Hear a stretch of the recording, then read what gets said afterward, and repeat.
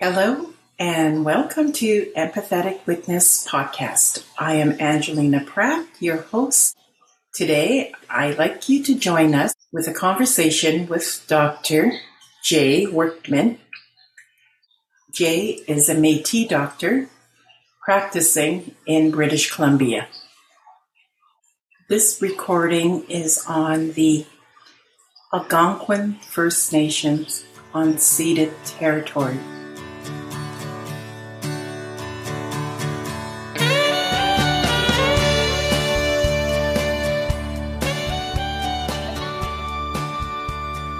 Well, welcome to Empathetic Witness. I'm so excited to be able to talk to you today. I talked to you a while back, and that's how I found out you were doing some work with diabetes and was working with the federal government in policy, I believe. Mm-hmm. I think it was Maggie Hodgson that was, her, and she was telling me about this. Mm-hmm. And so I'm excited to talk to you. And what I would like to begin with, Jay, is can you give us some background to what led you to become a doctor? I mean, yeah, that's a good question. Well, I grew up in northern Alberta. Mm-hmm. Came from a Métis family way up in the far north. And I finished high school when I was 16 and I went out and worked in construction. Mm. And I loved it. And I worked in the bush in the north. I eventually got working on big projects like the tar sands and things. And I actually wore a hard hat for 10 years. And then I got tired of kicking mud off my boots and I decided to go back to school. So I did a science degree and then I went to med school. Okay. Well, that's the short version. Yeah, I get that. Yeah. I'm sure there's lots of stuff in between. As a child, I spent a lot of time in the hospital and I've always had an interest in, medicine and doctors and so I was quite curious as to what led you to becoming an MD. And I didn't know if as a child you had interest in that, if somebody in your family was sick or had an illness and that led you to, the discovery of helping people. There was a factor. Yes. When I was 4, I got polio. Oh. And we were in Fort Vermilion, which is a very small village way up in the north end of Alberta. Yep. And I always remember the kind old doctor who looked after me, always wore a white shirt, and I that was a memory that was very internalized with me about the caring and healing that I experienced because of him. Mm-hmm. And I had a severe case of polio. My parents were told I was going to die, and I obviously didn't. Yep. I think there was an imprint made that far back, that predisposed me to medicine. Yeah. Well, that's a natural thing. I mean, especially if you were, treated with respect and caring, right? So you felt that comfort, that safe zone in the treatment.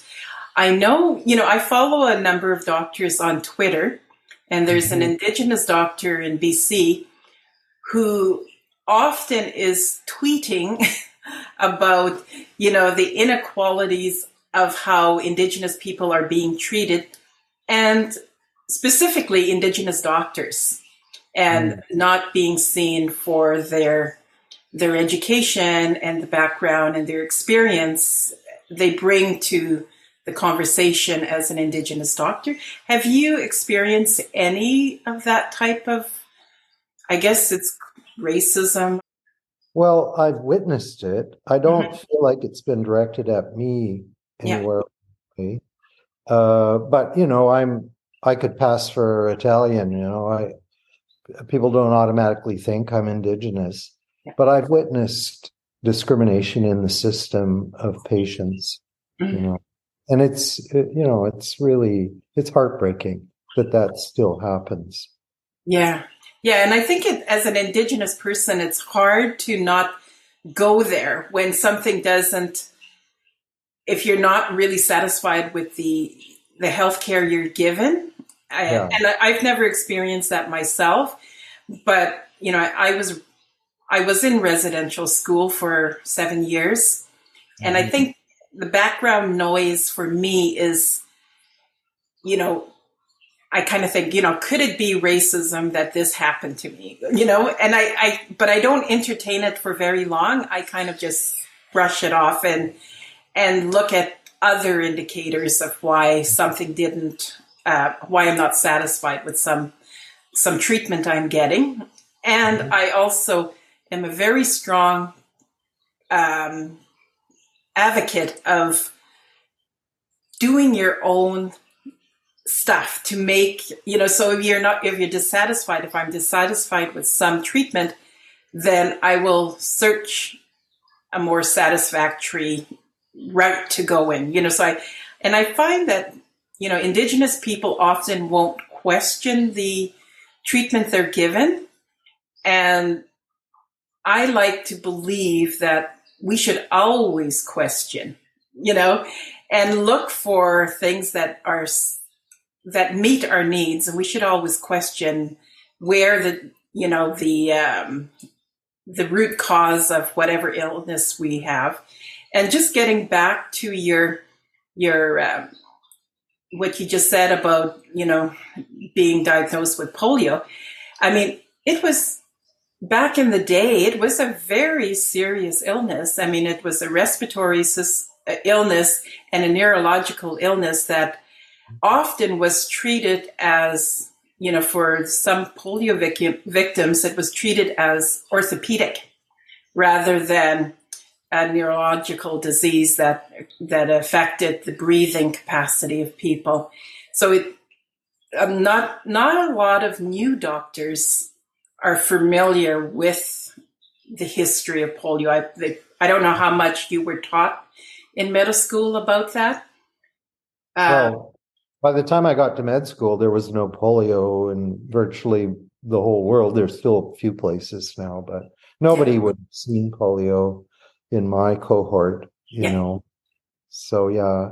But, when we were in this tiny village, and my father was a teacher in the school and my mother ran the post office, and our house was quarantined. Nobody was allowed to leave. But I remember the community supported us. I remember a bag of toys was left on the doorstep for me. The store would bring our groceries and drop them on the doorstep. So, the community was so supportive, and I always remember that part as well. Yeah. So, and the thing about, it's a neurological, it causes paralysis, and then people end up with lifelong disability from it. And I was really lucky. I was paralyzed when I had it, but I recovered pretty much. And over years, it all kind of got sorted out. Yeah. So I was lucky. I was very lucky. It was I used up one of my 9 lives there, Yeah. Yeah. Oh, definitely. Yeah. And I think, I've read some, I guess, research papers on people that have had polio. And there's quite a few famous people, Donald Sutherland, Neil Young, I think even Joni Mitchell. But I think there's a characteristic, that some polio victims end up cultivating, and it's a strength. It's an inner strength. Maybe. Yeah. Paul Martin, our former prime minister, had polio. Yes. Yeah, quite a few people. It's surprising, really. Yeah. Yeah. Yeah. And I think that's really speaks to just the fighting spirit, because you have to, if you're infected with some kind of disease like that, it takes some internal energy to get better, right?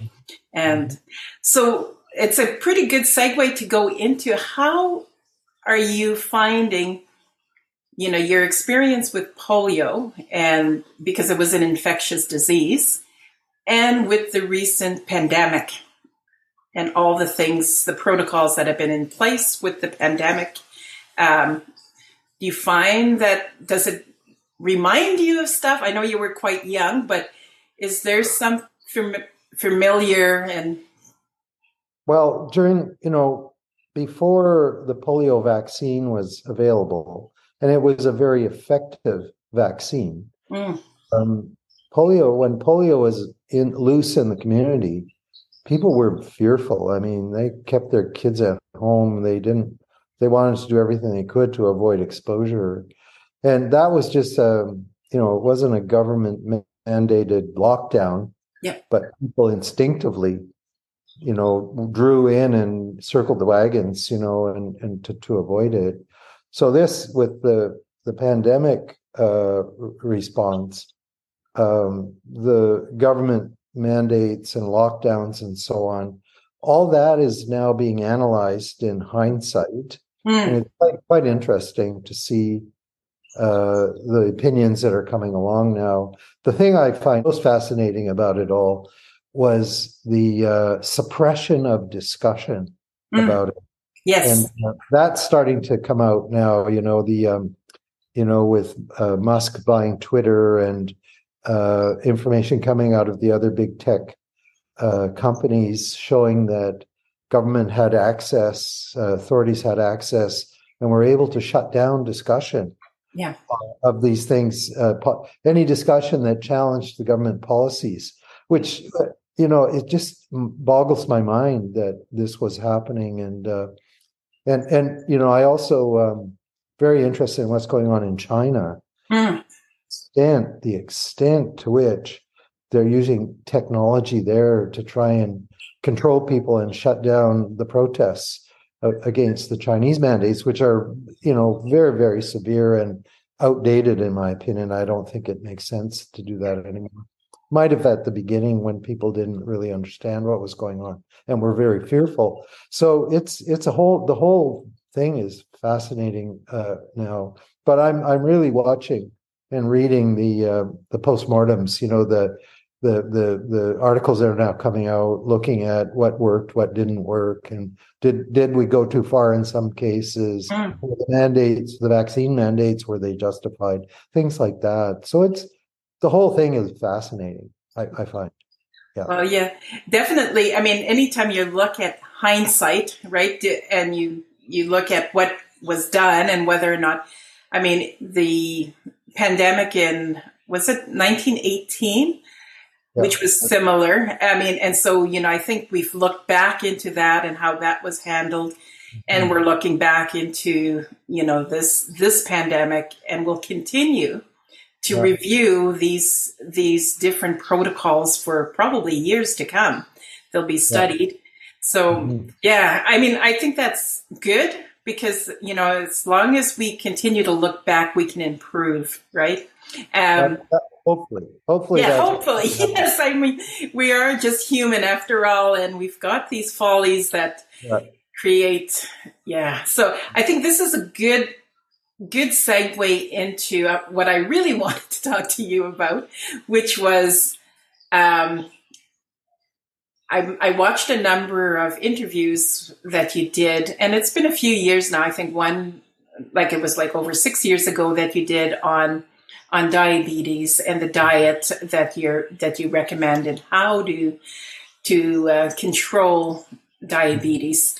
And I know this is personal to you because then you also discovered that you had diabetes, which I think shocked you as a doctor that, hey, I have this, how did I not notice these things were happening and take care of it sooner? So let's dive into that part of the discussion, like how you first discovered you had it and what led you to that discovery. Like, were you just thirsty and feeling fatigue, or was it a test result that clued you into the fact that you had diabetes?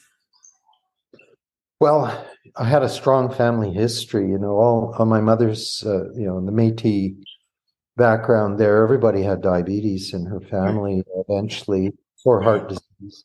which are linked. Yeah. And I was working for Health Canada at the time, stressful job. These Yeah. government jobs are stressful, you know. So, I had just about every symptom of diabetes before it actually dawned on me that I should check. Yeah. And I had gained weight. I was lethargic. I had blurry vision. You know, I was grumpy. You know it. And then one day I was in the bathroom, and we had this beautiful house in the rainforest here. And I remember it was a rainy November day, and I'm in the bathroom looking in the mirror, thinking, "You look like crap," you know. And I had some test strips there, urine test strips. So I checked, and I was off the chart, you know, for sugar. And yeah, it was a surprise to me. Like, how could you be so dumb? And you know, and what does this mean? And my son, my little boy, was 2 at the time. I loved him dearly, and it just that the thought that my life expectancy was shortened by this disease was the thing that really mattered to me at that moment because of my son. Like, I'm not going to be around long enough for him, you know, those kind of thoughts, those dark Yes. thoughts. And I was not doing clinical practice at the time. And I felt like I was out of date in terms of what the treatments would be. And so I wanted to buy a little time to sort of look into it. Yeah. You know, I'm last thing that occurred to me was go to a doctor, right? But so I wanted to minimize my blood sugars, and I knew enough at that point that carbohydrate foods are what raises your blood sugar. So I just thought, okay, I'm going to stop eating carbs until I get this figured out. So I knew nothing about low carb diet. I didn't even know about the Atkins diet, and miraculously, within days, my symptoms were fading away and my blood sugars normalized. It happened very quickly. And I started losing weight at a pound a day. I lost about 30 pounds in a month. Wow. And weight just fell off me. I had a good friend who was convinced that I had cancer, and I wasn't telling anyone because of my sudden weight loss. Right? Yes. And this surprised me. It really surprised me because I'd been trained in management of diabetes and practiced for a while before I went to a bureaucratic job. And nowhere along that path did anyone ever say, maybe if you cut carbs, it would help. Because the standard approach is keep eating carbs. And, you know, the way I look at diabetes is you've developed an intolerance to carbs. You keep eating carbs and bad things happen to you. So that's the definition of a food intolerance. So I started to question, what are we doing here? This seems to work so brilliantly. Yeah. Why didn't I hear about it before? Why isn't it being taught? Yeah. You know, where's the research, you know? And that was 20 years ago. Yeah. And it took me on a different path. You know, I became very interested in this and got involved, you know, and connected with American researchers who were doing some work in this area, connected the dots to First Nations, you know, change in diet among First Nations, how that is driving the epidemic of diabetes there. Yeah. So I started connecting these dots, and I got involved in all kinds of different things related to diet and diabetes. Well, that's amazing because, I mean, often, I mean, we know, I mean, the average person knows, you know, breads, rice, grains are bad in some way, but they don't connect it to the fact that they turn to sugar. Yeah. Right? They don't, you know, they'll say, you know, have you stopped eating sugar? Oh yeah, I don't put sugar in my tea. I don't put sugar in my coffee. Yeah. But they don't say, well, I quit eating bread. And it's the hardest thing to quit eating because it's so darn delicious, right? It's addictive. Yeah. There's addiction pathways involved. Yeah. Exactly. And that's what the sugar does, right? It creates that addiction. You need to have it. And so it becomes much more difficult to quit. And I think, you know, in Indigenous communities, I mean, I think largely of my family, what they eat. So, I remember as a child, we had bannock with lard, right? So we would put lard. Sometimes we would put, it would be animal fats. We'd put that on our bannock. But nowadays I see people eating bannock. I mean, I do make bannock, but I make it with different things. It's not with flour, but it's really hard to stop. it's quite impossible unless you have a real strong will to, and you connect the dots to the disease, to diabetes, and you really understand that diabetes, like you said earlier, reduces your lifespan. Yeah. But I find, and you probably find that as a doctor, what gets patients to click in to the fact that they need to make a change or they'll die. It's like an alcoholic. You can tell him or her that, continually consuming these spirits, like the vodka and whiskeys, will reduce their lifespan and it's going to kill them, but they continue to do it and they don't connect the dot that it will kill them. Yep.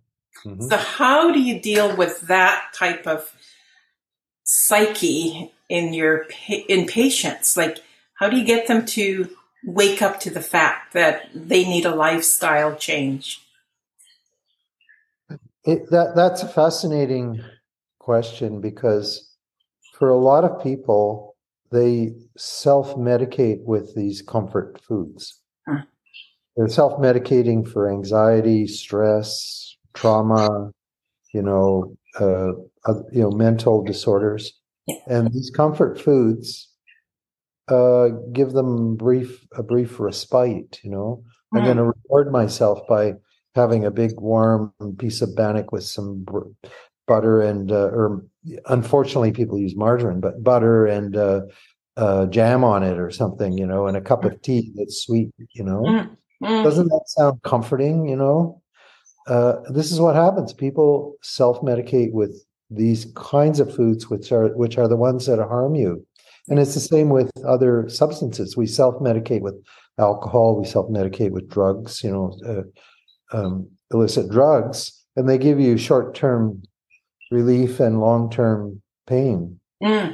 Probably worse in different ways. Yeah. So you have to look at the addiction cycle aspect of it.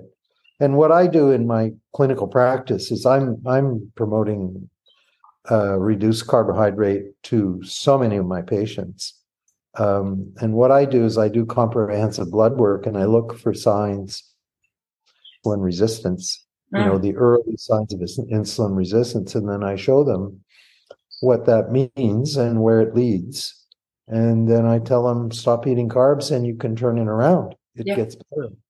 And the conundrum, and there's research on this now, is that when you cut carbs really low, your brain has to find another fuel. So it starts burning ketones that are made internally. Your liver converts fat into ketones, and the brain sucks that out of the blood and burns it. And the brain loves ketones.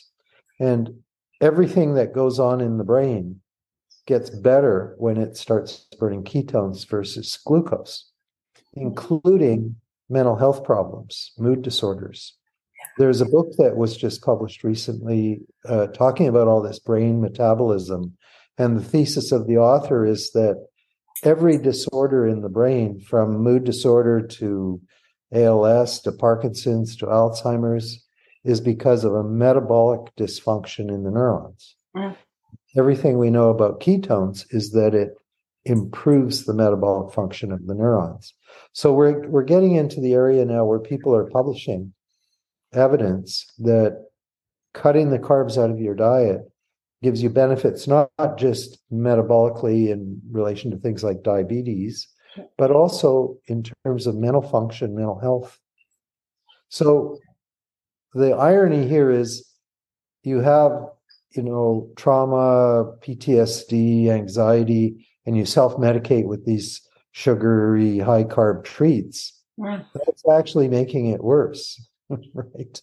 If you want to make it better, you eliminate all those things from your diet and get into ketosis. Yes. So, but that's, it's hard. It's hard for Yep. people to get over that initial hump. When I first did it, I was a severe sugar addict. And I remember the struggle to shake off that sugar addiction at the Yeah. beginning. Yeah. Wow. Well, Jay, what is the name of that book you just mentioned? I was afraid you were going to ask. I'd have to go in here and dig it up. But. Okay. Well, maybe at some point you can just email me the name of the book and the author. Yeah. And when this recording goes to... It's a pretty... it's not a very easy book to read. It's a challenging book. A lot of it is, master's level discussion about physiology and stuff. Yeah. So it's not a popular book that a lot of people are going to pick up and read over the vacation, that kind of thing. Yeah, beach reading. Yeah, exactly. I totally get it. A few years ago, 4 years ago, I had I guess it's called a myxoma. I had a tumor growing in my heart. Mm-hmm. And I had it removed. It was 5 centimeters in my heart. So it was huge, huge. Yeah. But while I was in surgery, I had a stroke.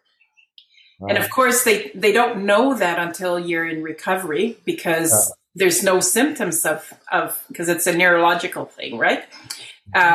So anyway, I spent 3 months in the Ottawa Rehab Hospital. And fortunately, it was just a partial stroke. So I was in recovery pretty quickly. And when I was discharged and went home, I started reading all the time, reading books on neurology, because I was really kind of impressed with how the brain operated, because I had what they refer to as left side neglect, which means, I can't see things on the left. I mean, I can see things this is what interests me. I could see what was on my left side, but my brain didn't recognize it.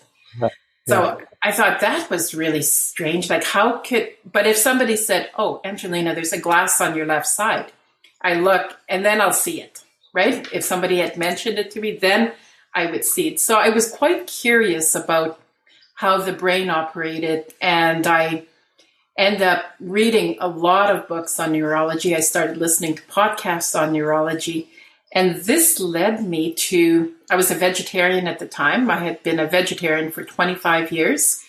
Mm-hmm. And so it led me to reintroducing meat back into my diet, because the research said that if you eat meat, it's brain food.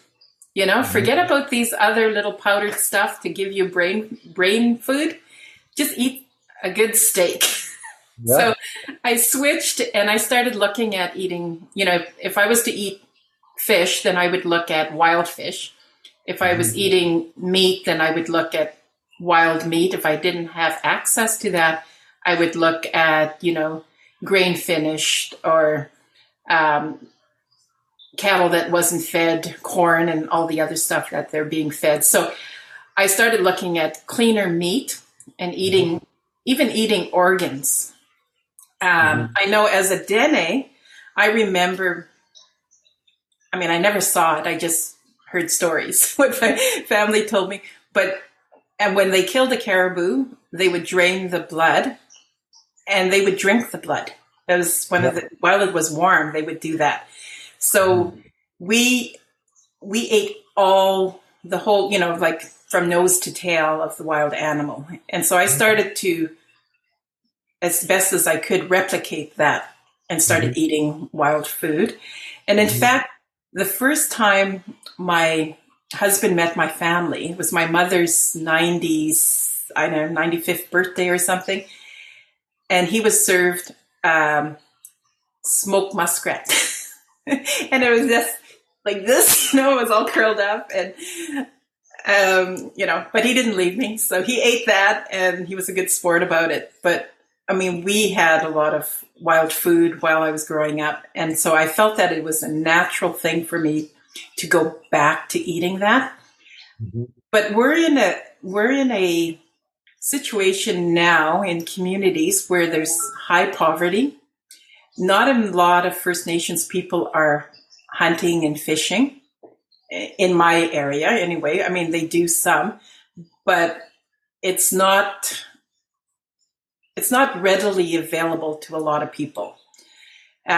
So in that instance, how would somebody change their diet and get into ketosis and start to reverse their diabetes? What would you recommend they first do?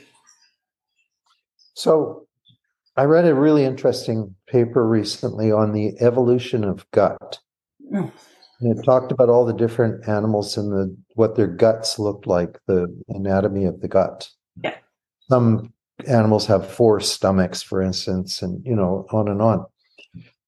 We are carnivores. We have the gut of a carnivore.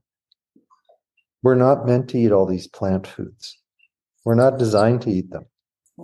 We can, which gives us an evolutionary survival advantage, so that if you can't get your preferred food, you can eat some other non-preferred food and survive for a while until you get your preferred food. So we're designed to be meat eaters and fish eaters, right? We are the only species that has to be told what to eat. Every other animal in Kingdom Come knows what to eat instinctively and doesn't eat the wrong thing and doesn't make themselves sick eating the wrong thing. We're the only ones that do that. And we're supposed to be the smartest. How did that happen? Right? There's something fundamentally wrong here. Yeah. I was a vegetarian when I discovered I had diabetes. I've been vegetarian for 17 years. I thought, yay, I'm eating the healthy diet. I'm going to live forever. And, you meat eaters, you're subspecies. I don't like you. You're not smart, that kind of thing. I had this attitude, right? Mm. And it was born out of ignorance because, quite honestly, I had not really looked into nutritional science. Hadn't. Just kind of accepted these propagandas, ideology stuff that's all around us. Mm. At this point, I'm absolutely sure that there's a global anti-meat agenda at work telling us, starts out with religion, don't eat meat because of religious things. Then that doesn't convince the world. So then it's bad for your health to eat meat. And you have all this crazy stuff about harm of meat, like the UN or the WHO committee that said meat causes cancer, which is a complete lie. It's a complete lie. That was a totally corrupt process. To now, if you eat meat, you're harming the planet. Yes. Come on, give me a break. A cow grazing on wild grasslands is harming the planet. You must never have left the concrete jungle of a city to understand what that actually looks like, So I think the shift of people away from meat to a so-called plant-based diet is counter to what our evolution designed us to eat. We were designed to eat meat and animal products, right? Yeah. So I became very interested in traditional diet. I remember eating dried moose meat and things like that when I was a kid up north. Mm-hmm. And obviously, living in an environment, you're not going to find too much moose meat around. So what I advise First Nations people is eat a diet that mimics your traditional diet. If you can't get moose, eat pork or beef or any other type of meat. Mm-hmm. And more importantly, avoid the foods that were introduced that were not part of the traditional diet. And I'm sorry to say, Bannock is not part of the traditional diet. You have to go to pre-Bannock traditional diet to get healthy, because I often say to people, well, where did your ancestors grow the wheat and how did they mill it and, produce the flour? to make your bannock. How did that happen when they were chasing the buffalo around the plains, right? Yeah. Yeah. So people have to use their brains to get themselves into that orientation to what did my ancestors eat. And one of the interesting things, I became very interested in traditional diet everywhere I go. I've always found that there is a centrally important fat in every location where you Mm. look at traditional diet. Yeah. And I remember eating in someone's home way, way up in the north end of BC, near Iskid, I think it was. And on the table was some salmon and I believe it was moose meat and a big tub of bear fat. Right. And you took the bear fat and you spread it on the meat and the salmon as you ate it. Yeah. Because when you eat a meat-based diet, you want to be burning fat rather than protein. And Right. everywhere you go, you find traditional practices to conserve and preserve fat and to value that as the central part of a diet. So it's a fascinating area when you get into it. And the striking thing about it is the nutritional wisdom, Mm. of the ancestors, their nutritional wisdom Yeah. was amazing. In every environment you find indigenous people, they figured out what were the healthy foods to eat and how to manage that. Yeah. And they didn't have chronic disease. They Yes. didn't. They didn't have diabetes and heart disease and these things that plague us now. They weren't obese. They were fit, healthy, Yeah. and they lived on a species specific diet, the diet you're meant to eat as a human. The stuff we eat now is complete rubbish. It's so much. Yeah. It's just remarkable. And that includes the food guide, the food guide that Oh, tells the you, pyramid. Yeah. yeah, all these grains and Yeah. green. You know what? I often have this conversation with patients. They say, well, I'm trying to be more plant-based. I say, well, did it occur to you that those plants don't want to be eaten? And nobody ever thinks of that. They can appreciate that animals will fight and run away to avoid being eaten. Yeah. But plants have been around for millions of years before animals arrived on the planet, and they developed sophisticated anti-nutrient defenses against predators. And this is why grazing animals are careful what they eat. And we've lost that wisdom. We Mm. eat all this stuff that we think is good for us, and it's not. All these beans and grains and high oxalate foods. For instance, everybody loves spinach. They put it in their smoothies, celery in the smoothies. Yeah. Those foods are full of oxalate, which Yes. the plant has made to try and poison you. And here we are gulping it down. Yeah. When you actually get, when you've taken the red pill and you're out of the matrix of the craziness of nutritional advice, it just looks so bizarre to Yeah. see what people are doing and what they're told to do and what people believe are the healthy practices. It's just it's a complete reverse of what we've been taught, basically. Yeah. I get So, that. Yeah. so in my case, for 20 years now, I eat a keto diet full of meat, lots of red meat. I catch my own fish. I catch wild salmon, halibut, cod, really good wild fish. So I eat those. And very little plant food, and I'm fitter, healthier than I was 20 years ago. And for me, it's been a lifesaver. It's transformed my life. And this is what I try and impart to my patients. I live by example. I tell them what I do.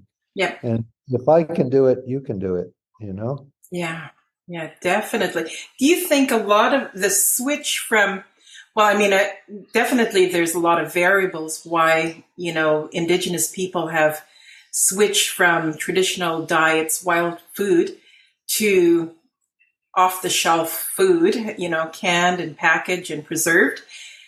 Do you think the marketing, the propaganda, like the marketing, like we mentioned, the food pyramid, had something to do with it? And I know, when I look through the history, like for example, milk was really pushed hard on people, and people I remember being in Peru and they were serving milk to the school children because everybody believes that milk has high concentrate of calcium you need for your bones, your teeth.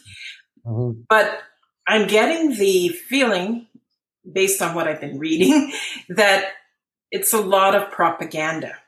And so how do we combat those propaganda that's coming to us all the time? And parents want to be good parents and give their children healthy food.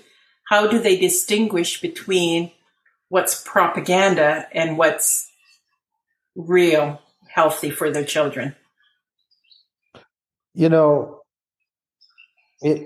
people are confused about nutrition, Yeah. and it's by design, because the big moneyed interests benefit from that confusion.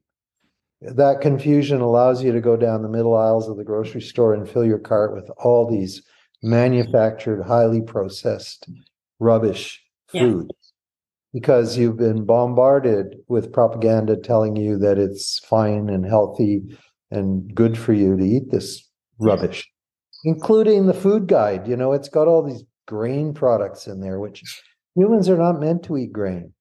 The advent of agriculture is a recent development in human evolution, human history, and we have not changed in a way that allows us to properly digest and eat those foods. I'm constantly telling my patients, those foods are for birds and rodents.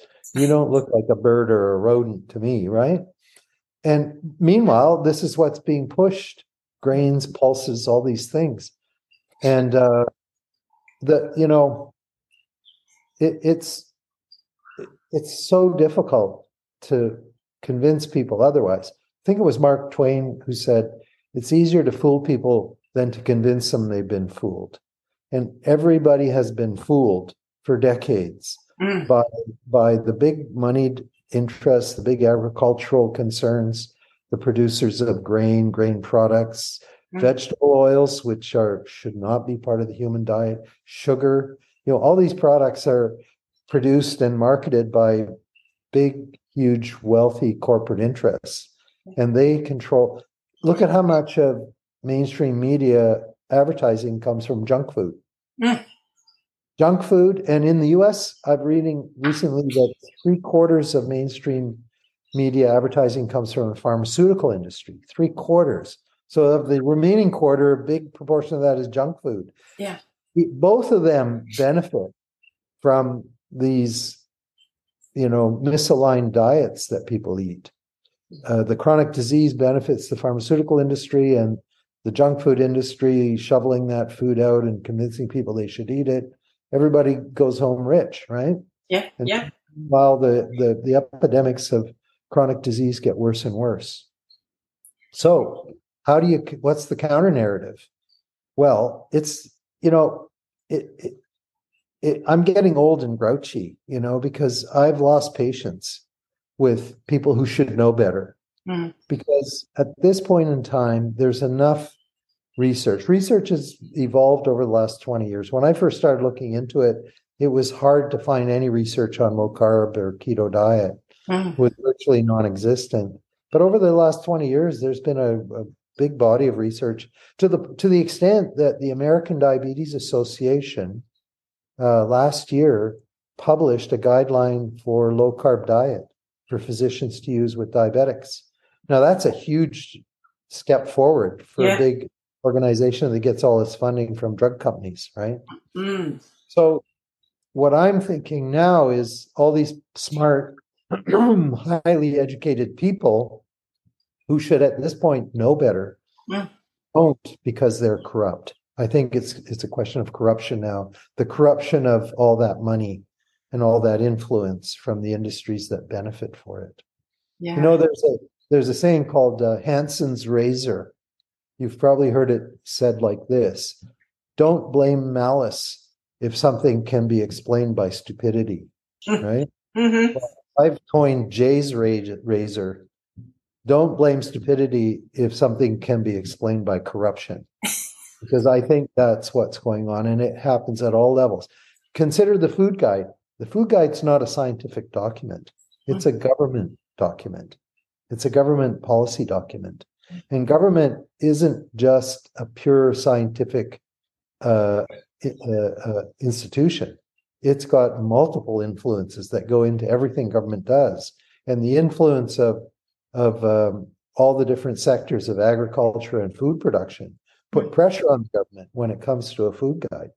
Yeah. So I don't think I think the food guide needs to be tossed out.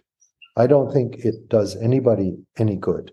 I think when you look at the current food guide, by the way, I know the director general that produced the current food guide, he's a vegetarian. And this, I think, helps explain why you can't find any meat on the plate, that they produce. So I start ranting and I go on and on and on. And I sometimes do this with patients and they leave my office thinking that I'm some kind of nut job. But I'm at the point now where I'm quite frustrated at the enormity of the task of getting people to understand that they've been fooled, that they're being fooled, and that they need to fix it because their life depends on it. Yeah. And it's hard to get them to think otherwise. I get that. So I want to just move a little bit towards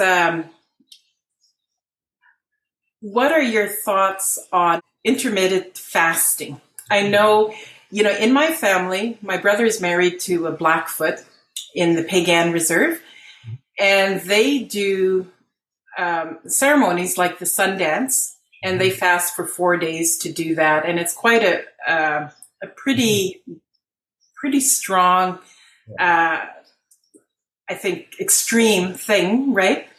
What are your thoughts on that? It's fascinating because getting back again to ancient traditional wisdom, right? Every culture you study, they have fasting traditions. Yeah. Traditional periods of fasting. And there's a reason for that. Fasting is good for you. People that do, time restricted feeding, where they extend their daily fast. This is what I do. I don't eat breakfast. Yeah. My first meal is lunch, and then I have dinner. So my window of eating time is about less than 8 hours. And the reason that's healthy has been explored now with science. In fact, somebody got the Nobel Prize on a related topic here. It's that when you're fasting, the housekeeping at the cellular level in your body, the cleaning up of the broken bits and tidying up and, getting rid of damaged proteins and things like that, accelerates when you're fasting. So you get a benefit at the cellular level from extending your daily fast or going, having a period of fasting. And there's been research now coming out on this. There was one study where they looked at women and breast cancer, and the women that had the longest daily fast had the lowest rates of breast cancer. Wow. Wow, that's really interesting stuff. I mean, I know that, for fasting with somebody that has diabetes, is it possible for them to do that without going into shock? Well, it depends. Yeah. If I have, if I see a diabetic patient and they're on multiple drugs, and I try and get them shifted onto a low carb diet, you have to watch the drugs because the combination of low carb and drugs can drop the blood sugar too low. Yeah. So you have to be careful what drugs people are on. And there are some drugs, new diabetic drugs, that you cannot fast. You cannot eat low carb or you'll end up with diabetic ketoacidosis. Yes. Which normally you wouldn't get with type 2 diabetes, but these drugs can precipitate that. And I know somebody who did a fast while on one of these drugs, and she ended up in the ICU with diabetic ketoacidosis. So you have to be careful with the drugs. You have to know which ones to reduce or eliminate, and how to manage that going forward. Yeah. So something where diabetics can fast. It's just a question of what drugs they're on and being careful not to mix the wrong kind of drug with a fast. Would most doctors know about which drugs which would have a negative effect if you're fasting. Like, I think my husband was just recently diagnosed with diabetes, and he's on insulin, and his doctor was talking to him about putting him on a new drug. I think it was called it's OZ. Ozempic. Ozempic. Yeah. Ozempic is okay. Yeah, you can fast on that one. It's an injection. You take it once a week. Right. And some people use it just for weight loss now because you shed a few pounds on it if you use that drug.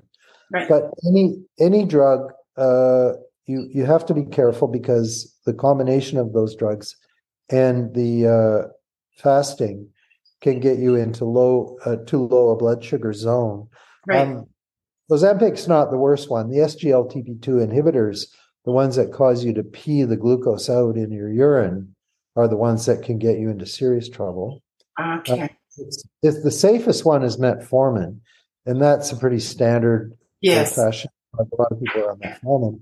If you're on metformin, you're going to be fine if you're fasting or cutting carbs. Anything else, you have to be a bit careful.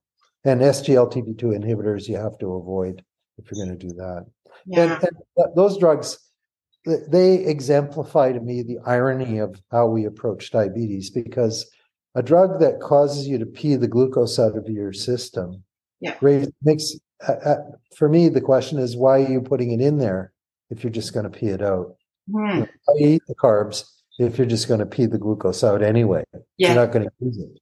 Yeah. To me, that's just, it's an example of how ridiculous the current approach to managing diabetes is. When we know now with pretty good evidence that eliminating carbs gives you more benefit than virtually any of the drugs you can get. Yeah. Well, I'm certainly going to try. Well, I've been, trying to get my husband to get on to that playing field of just getting rid of carbs. I wowould throw away cereal, and he goes, "Why did you throw my cereal away?" Well, did you look at that? What was in it? It was like 113% sodium in one of them. And don't worry about sodium. Don't worry about sodium. Oh, okay. Well, he also has high blood pressure. It's another one of the lies. So the things that drive blood pressure are carbs. Yeah.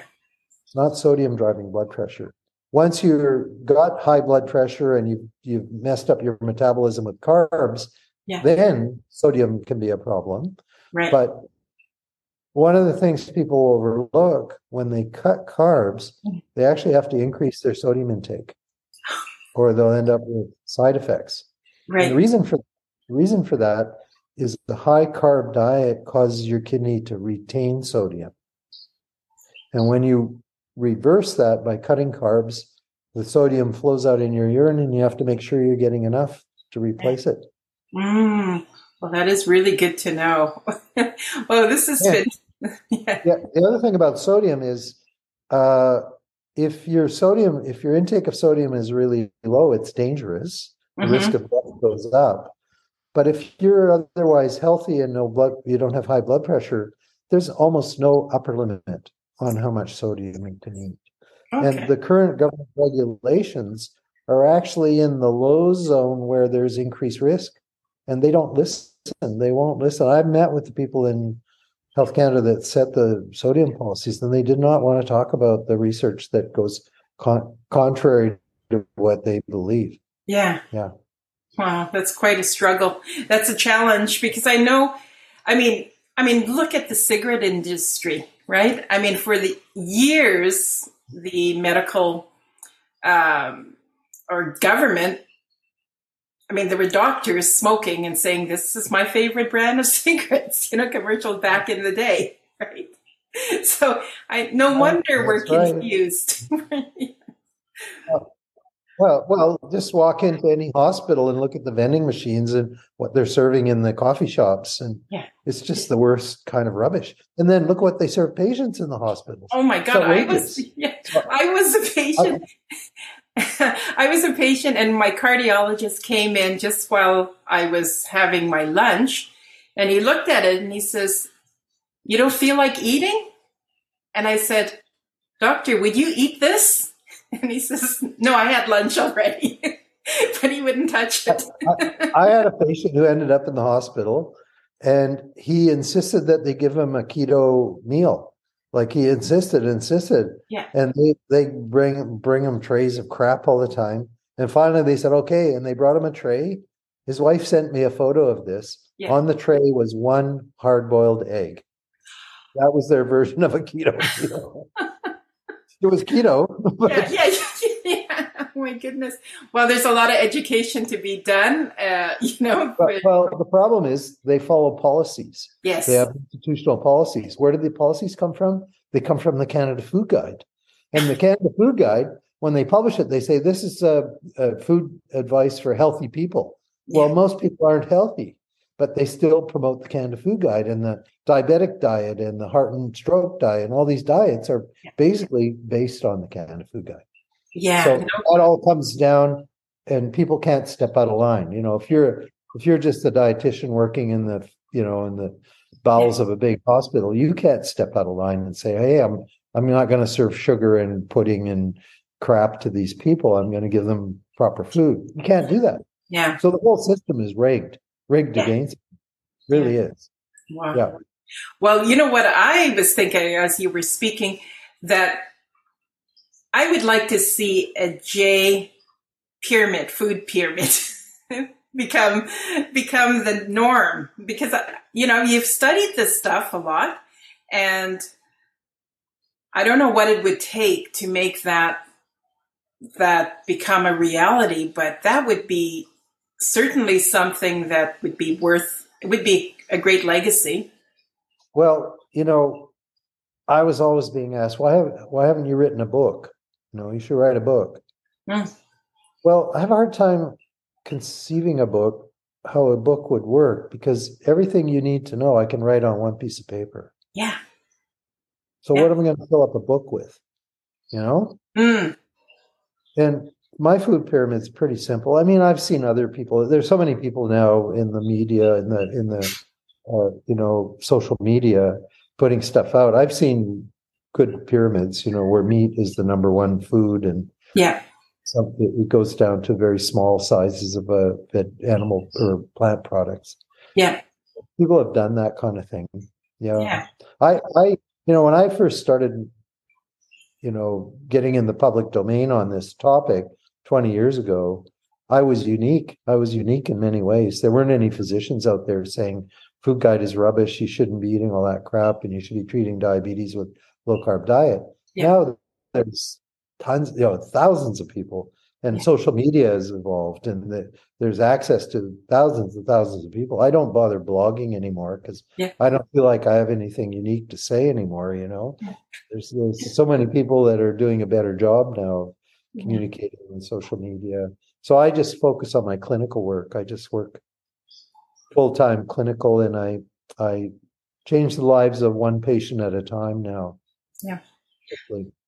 Well, I hear what you're saying, but at the same time, don't sell yourself short, because I've heard some of your YouTube interviews. I've heard, other things you have said, and, with people, they need to hear that stuff over and over and over again before it sinks in, and I think you've got a lot of credibility, and you're also pretty brave to be speaking out against the food pyramid, because, like you say, a lot of people won't dare contradict what is already established, right? They won't go there.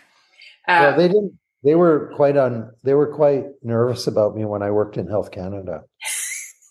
The food guide office, they were very, very anxious about what I was doing. Yeah. And when the new, because I was getting publicity, I did the study in Alert Bay, and they made that documentary called My Big Fat Diet. It got aired on CBC. Yeah, I watched that. Yeah, and the food guide people were freaking out. Because of all government publications, next to your tax form, the food guide is the most widely distributed federal government publication. And Health Canada is very proud of that, right? Yes. And Yeah. here's this guy that works in Health Canada saying things contrary to the food guide. Yeah. That's blasphemy, you get burned at the stake for that, right? Yeah. Yeah. So I think there was probably a big party when I left Health Canada. Yeah, no kidding. No kidding. But I think that's really, really brave that you did that. So, I think before I kind of lost track. I kind of lost track of our time. I want you to talk about I know your son is studying medicine now in Ireland. Seems like a smart boy. He's taking after his dad. I would like you to talk about what you see your legacy being. Well, my son is the top student in his class in the top med school in Ireland. And he's been raised in a household where we don't have sugar and we eat fairly keto. The kids eat more carb than I prefer they'd eat. And then as a teenager, you get off the rails and, Yeah. but he's been raised with a very healthy diet compared to what most people eat. And he's doing brilliantly. And I think a lot of that has to do with brain health, proper brain nutrition. The other thing, of course, is they get their brains from their mothers, right? So that's a big part of it. And when he'll tell me, oh, well, this is what they're teaching us about cholesterol and heart disease and everything. And I tell them what they want to hear. Don't rock the boat until you're out on your own. Right? Yes. Just, keep your head down right now. Yeah. So he actually wants to go into cardiology, and he's preparing. He's graduating in May. Yeah, May. Wow. And he's being invited to interview at Mayo Clinic, Yale, Harvard, Mount Sinai, all these big U.S. teaching hospitals. So he's going to end up somewhere really good. I'm just worried they'll keep him down there. I want him to come home. Yes. Yeah. Yeah. I want him to be, practice in an enlightened way, given his background here with me. Yeah. So in terms of my legacy, I don't know. I don't want any monuments or statues, my feeling really is I did a lot and I did what was important. And now there are so many other people doing as good or better at getting the message out that I feel like I've pushed on it as hard as I can for as long as I can. And now I'm quite content doing it at an individual basis. And, if I had unlimited resources and I didn't have to pay the bills by doing, clinical work, seeing patients on a daily basis, sure, I would, in my fantasy life, I would start some kind of, large nutrition program targeting First Nations to try and get the message to them that they're being misled by what they are being currently told. And I would go to work on something like that. But the reality is I have to pay the bills. I've got expensive kids. Yes. Yeah. And I'm happy doing what I'm doing now. I have conversations about this every day in the office with patients. Yeah. And I think that is really great, because how many other First Nations are having those conversations, right? And I get your point of, one patient at a time, and they can spread the word in their family. So if you're talking to one patient, they had got a family of 6, 7, 10 people. In my case, it was 16 in my family. Oh, wow. So it would have really gone far. But nowadays we have small families, and I think that's a good way to go. Patient at a time, and let them talk to people in their family, in their community, and they'll see by example, like you're doing. Like they will see the patients losing the weight, recovering from diabetes, stabilizing it, working in an area that's that's obvious to people that know them. They're, So, yeah, I sometimes feel like Johnny Appleseed, the Johnny yeah, Appleseed, yeah. guessing, traveling around, throwing the seeds out. I occasionally run into somebody and realize that something happened that affected them. I remember I was up in Hay River a Mm. few years ago, near where I was born, and it was some First Nations event. And a woman came up to me and she said, I heard you give a talk in Edmonton, blah, blah. I couldn't actually even remember because I was doing a lot of lectures. Yeah. And she said, the message I got from you was I should take sugar out of my kids' diet. And she said, we lived across the street from a 7-Eleven. And my daughter, she said, my teenage daughter was putting on weight and we were having all kinds of difficulties, behavioral problems and everything. She said, I completely eliminated sugar. She slimmed right down. She Mhm. turned into this lovely, well-adjusted Mm. young woman. And I credit the change in diet, Yeah. you know? So Wow. I run across these stories, I love hearing that. I love Yeah. it when people come back to me and say something you said really helped me. Yeah. So yeah, and, the other thing is I used to lecture in the medical school, and I used to do a big annual lecture. It was really well attended. Professors, other people would come, Mm. and then the director of that program retired, and the new director didn't invite me back because they didn't like the low carb because it was contrary to the conventional thinking, Right. right? Right. Yes. That kind of stuff. But then one day I was in a meeting, and it was some doctors there that were doing low carb, and this young woman was doing it. And I asked her, how did you get started? And she said, when I was in med school, I went to a lecture, and this doctor talked about low carb, and it was me. It was me. Oh my God. that got it going. Yeah. So Wow. That's amazing. Well, so if you were to say, have a message out to Indigenous people listening, because I got quite a few Indigenous people listening to my podcasts. but, If you were to have a message go out to them from you, what three advice you would give them? Three main things. well, we're all very aware of decolonizing, right? Mm. You need to decolonize your diet. Get back to the fundamentals of your traditional diet. And even if you can't populate your menu with the actual traditional foods, use similar foods that you can find in the store. So that is so important. Yeah. Get sugar out of your house and out of your kids' diet. Sugar is probably the single most harmful carb. Yeah. It's terrible. And the third thing is get the vegetable oils out of your diet. All these supposedly heart healthy oils are actually harmful. They're harmful. And the traditional fats that come from animal sources and dairy sources are actually the healthy fats, the ones you should be eating. So there are three simple concepts there that you can work on. It doesn't happen instantly, especially with kids. Try to get them to shift their diet when they're addicted to sugar. It's hard. Yeah. With sugar, though, what I tell people is, people struggle to get off sugar. Use the artificial sweeteners as a crutch. Use it as a crutch to get off sugar.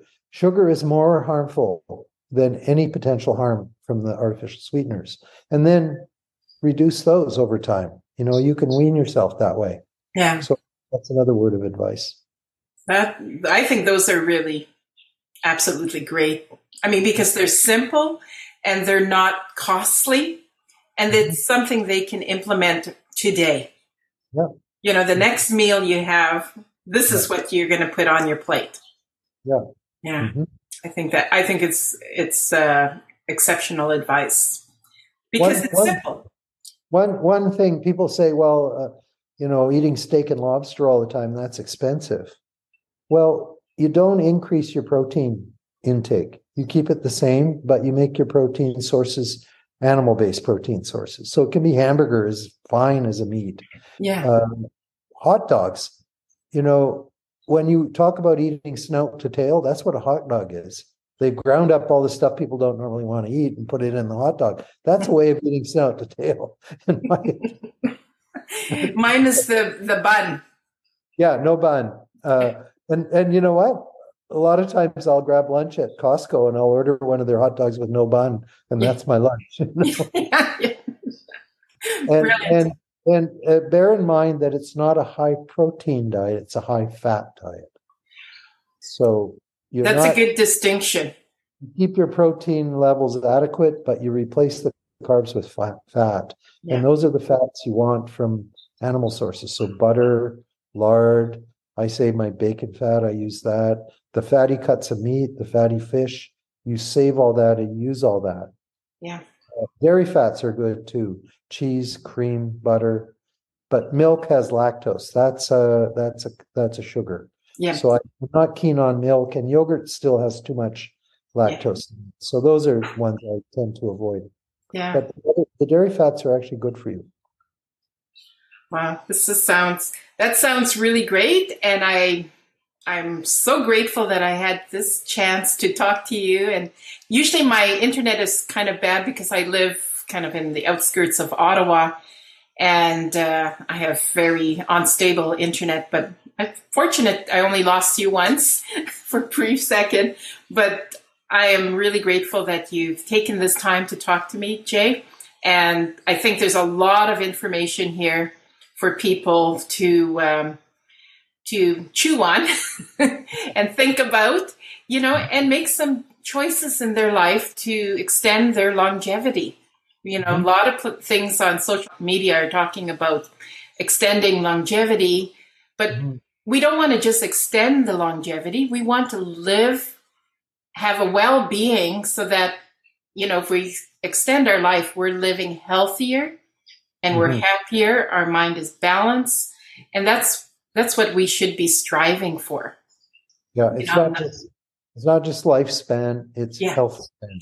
Exactly. Health. Yeah. And keto diet gives you both. Yeah.